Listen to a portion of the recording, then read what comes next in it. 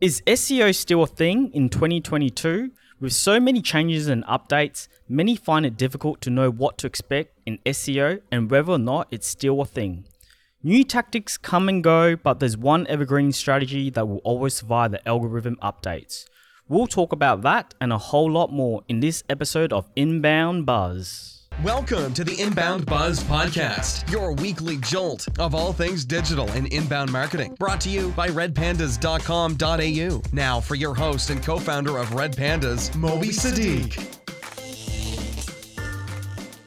Welcome to the Inbound Buzz Podcast, episode 1114. My name is Tony Cow and I'm joined by Moby Sadiq. How are you today, Moby? I'm good, Tony. How you going? Yeah, good. You know, we've had a busy week, but you know, a podcast is always great. So today's news buzz, we're going to be talking about Google launching May broad core updates. Yeah. Are we getting penalized, Moby? Yeah, so Google does this thing, right? Every so often they have these updates that they release. And this update is called the May 2022 core update. And literally they're talking about the fact that, just quoting them, pages that drop in rankings aren't being penalized. They're being reassessed against other web content that has been published since the last update, right? So this is an update that Google has themselves come out and said it's a broad core update. And it's just to really prepare people because they're like, look, you know, there's going to be a big notice in there'll be a big difference in changes. Some sites are going to go up, some sites are going to go down, and they continue and they talk about broad core updates happen every few months. Sites might not recover from one update until the next one rolls out. Now, this is the thing, right? I find this hilarious because people are going to freak out like, oh no, what are we going to do? Our rankings got smashed or they didn't get smashed, or is it the update and it's not the update? And it's like the same thing. Like it's the same joke all over and over again. Now, here's the thing, Tony. Nothing really changes. Like really, nothing really changes. Google themselves, and I quote, they say that focusing on providing the best possible content is the top recommended way to deal with the impact of a core algorithm update.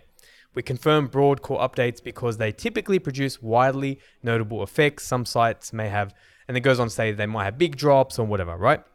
Now, my thing is like, focus on the fundamentals. The fundamentals never change, you know, and we're going to talk about that a little bit further, but, you know, stick to good user experience, a fast website, create really solid content, because Google even sort of says, like, we want to ensure they don't try to fix the wrong things. You know, moreover, there might not be anything to fix at all. So really, this is one of the things, focus on a really, really good user experience, great content, fast websites. And we're going to talk a little bit more in our featured buzz today around SEO, whether it's dead or not. So stay tuned, you know, keep hanging because we're going to get back to that. But what's the next one? Amazing.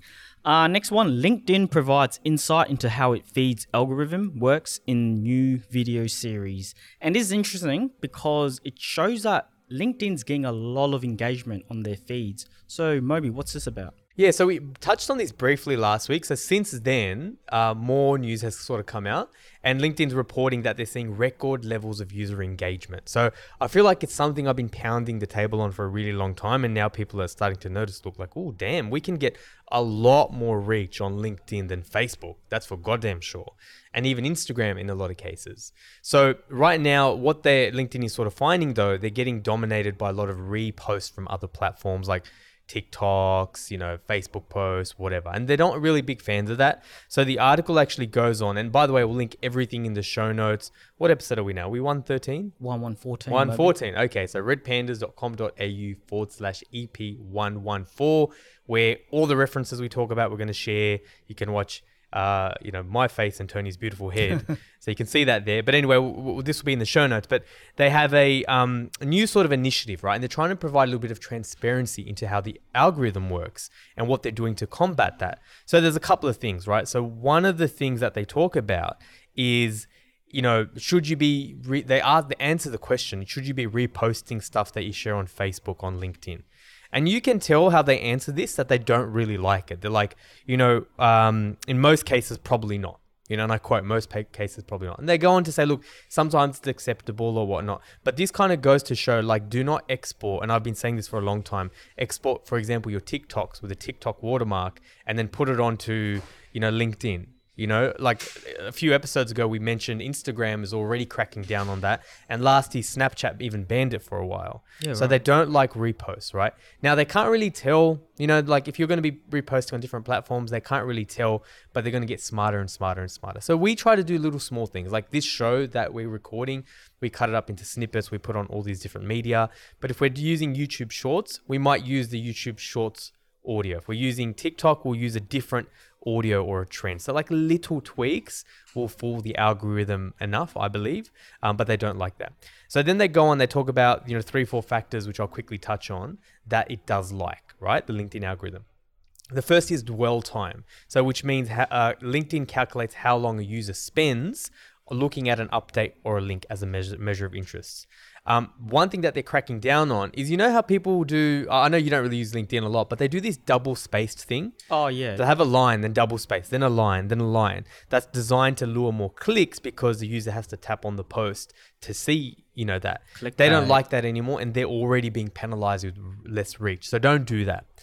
Posts which actually expressly ask or encourage users to engage via likes and reactions will also see less reach. And also, we mentioned this last week already, they're going to limit the amount of polls people see, because that was a bit of a kind of hack to get a lot of engagement. So I'll leave it on that for that. But yeah, it just goes to show that the algorithm is constantly updating, and no one likes reposting from other social networks. Interesting. And lucky last about LinkedIn as well, how to make LinkedIn emails work. Yeah, our last news thing is another LinkedIn thing. And this one I'm pretty excited about because I get asked this all the time. Like at Red Pandas, clients are asking us, I want to do an in-mail campaign, or, I want to send in-mails, right? And if you don't know what they are, on LinkedIn, there's a feature that they have where you can send direct messages to other people, based on a criteria. You want to target marketing managers and you want to invite them to a webinar. You can do that en masse. Also, you can even do that like individually as well. You can just have, Sales Navigator or the right, level of access and do that individually. So this is really cool. I really, really like this. I'm going to share this around with some of our clients, but it talks about what factors make good in-mails, what get more, efficacy and more reach and that type of thing. So the first thing was shorter in-mails perform better than larger ones, and personalized in-mails perform around 15% better than the ones sent in bulk. Now, on the first one, the response rate for the shortest in-mails is 22% higher than the average response for all in-mails. So if you're going to keep it short, you have 22% more chance of it actually doing better than a longer one. And I really, really like this. And again, this will be in the show notes, but they share an example because usually they don't do this stuff. They're like, oh, great content. But they actually share an example of a really great in-mail, which I want to read if you're listening to this on Spotify or iTunes. Hi, Jocelyn. As soon as I saw the David Ogilvy quote on your profile, I knew I had to get in touch. We actually have the same quote framed in our office. I'm currently building out a paid media team and think you'd be a great fit. Do you have some time to talk about the role? Blah, blah, blah. So there's two things here, right? One, really, really short. That's one line, one hello, and then 2 paragraphs, 3 lines each. Really, really short. But also it talks to the second point I mentioned. It's personalized. Hi, I saw you like the David Ogilvy quote on your profile. So one of the things that I've spoken about in the past, that like when we're looking to hire people, if someone applies for a role, I will go on their LinkedIn and I'll click on the activity tab and I'll look at what they liked and I'll look at what they're posting. And I get a pretty good sense, like, you find out whether someone's like a anti-vaxxer or a Yeah, right. or into like, funny stuff, right? But it's really, really important. So that stuff really works. So obviously personalization works. But, there's a bit of a tip there from me on how that sort of works. The next one is LinkedIn also notes that sending in-mails on a Friday or a Saturday generally result in poorer responses. So don't send them on Fridays. Don't send them on Saturdays. And it goes on, talks about some other factors, but of course, we'll share that in the show notes. Okay, thanks for that, Moby, for News Buzz. Our next section, Featured Insight. This is a controversy topic that's been going on, since the digital marketing started, and it's probably one of the reasons why I moved into paid ads. Is SEO dead? Moby, what's this about? Everyone keeps asking. This big discussion in the industry. Is SEO dead? So, okay, the title is obviously a little bit clickbaity, right? SEO is dead. But I honestly do think there is merit for that. It's more around the definition of SEO. So SEO in 2022 is more of an art form and less of a science, right? But even more importantly than that, I think what we need to think is we need to change our view on what SEO is. It's a byproduct. It's a result. It's not a tactic that you should pay for. So what I mean by that, for example, you don't buy customers. Like, when we sell our digital marketing services, we don't say buy customers. You don't say that, right? You say you buy lead generation services or you buy sales training, right? You're not buying customers. So SEO is a byproduct of doing a bunch of things really, really well, which I want to talk about in this. One thing I will say though, is 90% of SEO agencies are scammers. 90% of them, in my opinion. Really? They're just ripping people off. They're looking at the old version of what SEO is. So if you're paying an SEO agency anywhere from $500 to $1,000, and all they do is a bunch of mumbo jumbo meta titles, tags, and they build backlinks, you're getting ripped off straight out. If SEO is something that someone can't explain to, one thing I can promise you, this is the test. If SEO is something that is too technical for you to explain to somebody else, then you're getting ripped off, because that's not what SEO is anymore. That's not what Google's value proposition is. So again, you need to be it's more about answering people's questions. It's about creating content that answers people's questions, and no amount of keyword stuffing or backlinking is going to help. Like, it's a real lazy way. So of course, for as long as the internet's going to be around, SEO is going to be a thing. But it's not increasing. It's increasingly a service that you shouldn't be paying for, because it's getting so hard to do SEO the lazy, technical way. So yeah. Okay, so it's great what you said, and it makes sense. But what are the factual reasons that makes you say this, Moby? Awesome. I'm glad you asked, because there's a couple of points of evidence. I'm sure no one, not everyone's convinced right now. But to answer that question, why I actually say that, let's think about what SEO first is, right? The definition of what traditional SEO is. So SEO can be defined in 3 buckets. Content, so the content marketing you create, backlinks, links that link to you, and on-site, on-page SEO. Now, let's look at page titles, for example, right? So let's look at on-site SEO. This is something where a lot of cheap and lazy agencies, you pay them, build some backlinks, and we're going to do some on-site stuff, and that's SEO. That straight off is a ripoff. If I will change my first name, if you can prove to me that's not. And I challenge anyone to reach out to me and tell me that, because straight away that's a ripoff. I'll tell you that much. We like your name, Moby. I don't want to change it either. That's why I'm really confident. So let's consider page titles, right? It's something that every good and bad SEO agency does. We'll create some page titles with the keywords, and we'll deploy them. All right. Now, Google rewrites 61% of page titles. What? Say that again. 61% of page titles, Google actually rewrites.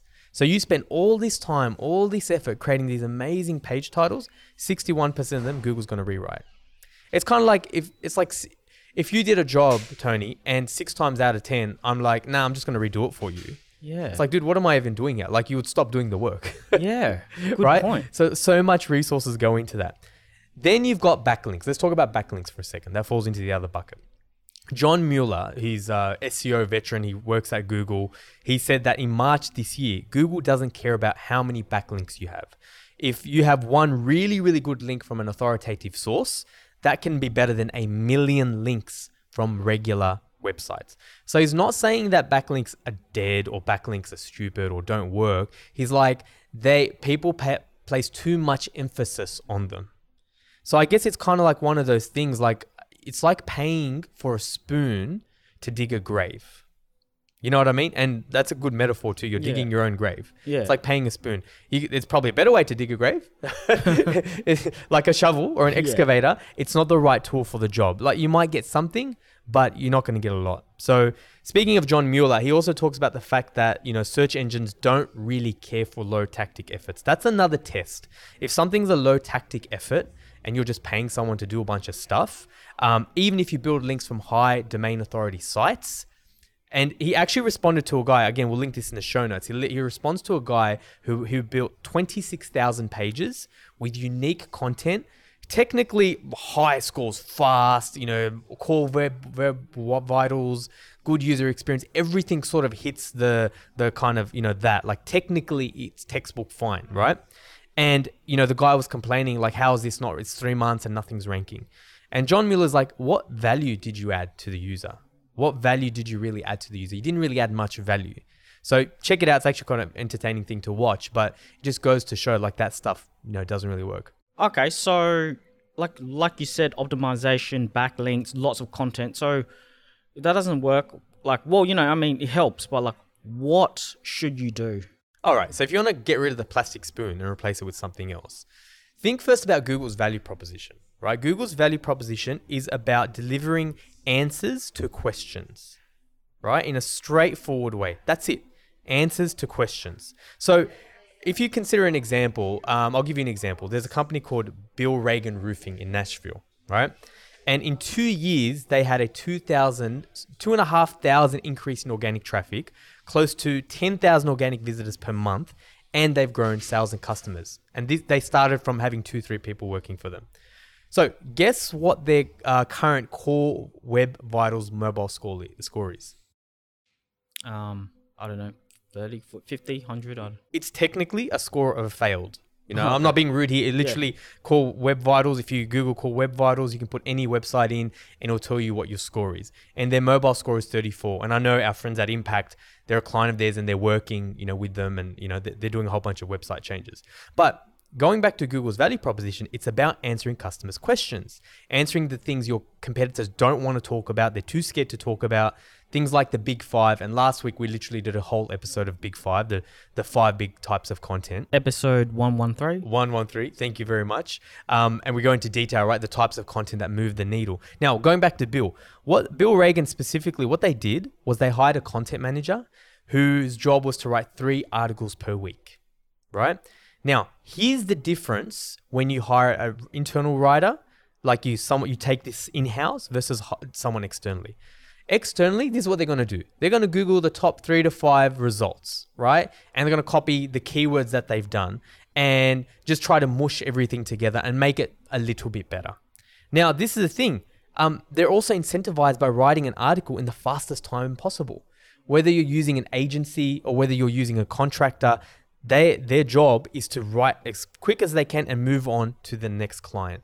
They're not incentivized by really honing into what the consumer gives a damn about, right? Whereas when you do it in-house, they take more of an effort or more of a charge to actually answer the customer's questions. So that's the compass as well. If you haven't connected the two together, it's writing that content, but it's about answering customers' questions, stuff they actually give a damn about.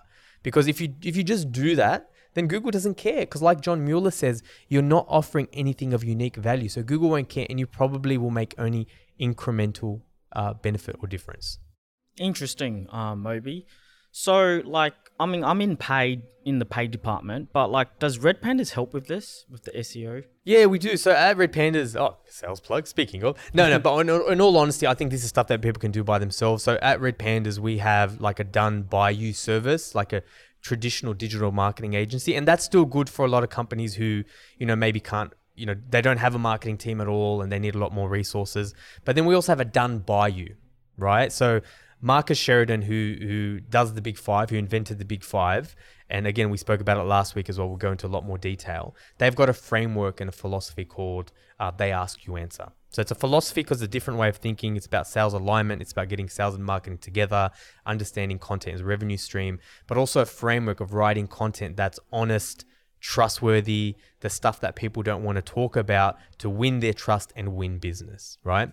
So that's what they do. And that's something Red Pandas do as well. We have coaching clients where we help them in-house build their teams, because agencies are great, but sometimes you don't get the speed of results. And also you're competing with their other clients. Doesn't matter how good they are. Doesn't matter if you're working with Red Pandas or Pink Pandas. It doesn't matter.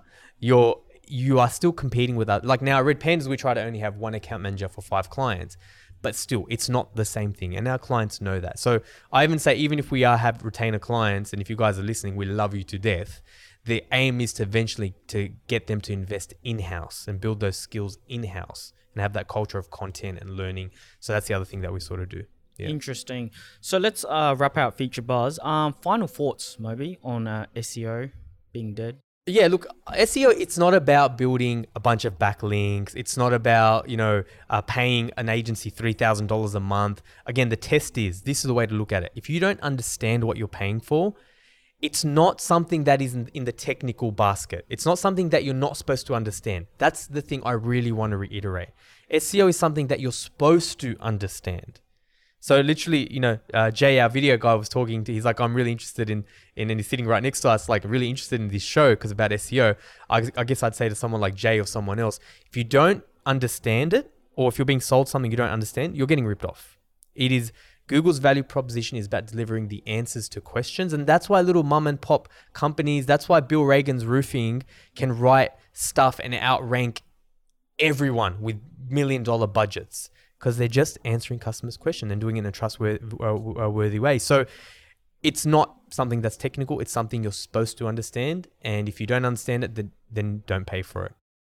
Jay, I hope you're listening so you don't get ripped off. Okay, thanks for that. So that was our featured insight. Our next section that's new this episode, this week, is featured question. And it's interesting because I've been going through it this week, Moby, and you've been helping me and sharing me. And the team at Red Pandas, the team and the coaches are going through it. And it's about communication. And most of us think that we're great communicators, or, when we speak to someone, we're saying it clearly and it's effective. But in fact, it's not really the case. So what I want to know, and, I know you're really good at this, Moby, because you share a lot of knowledge and details and wisdom about this. What is the definition of good communication? So I think it's definitely, firstly, I will say it's definitely a journey because, I've always classified myself as a really good communicator and high levels of EQ. And, I always say I'm average intelligence, but I have a high EQ. That's what's got me through business. But, recently, like you said, we went through coaching with our friends at Impact. And I'm like, wow, I'm operating at a primary school level and they're operating at a high school level, or university level. But the first thing I will say about that, good communication is really about listening and not waiting to speak. Too often we're not really listening. We're just like waiting for our turn to speak. And that's not what good communication is. Good communication is about listening and then modulating your response based on what the person said.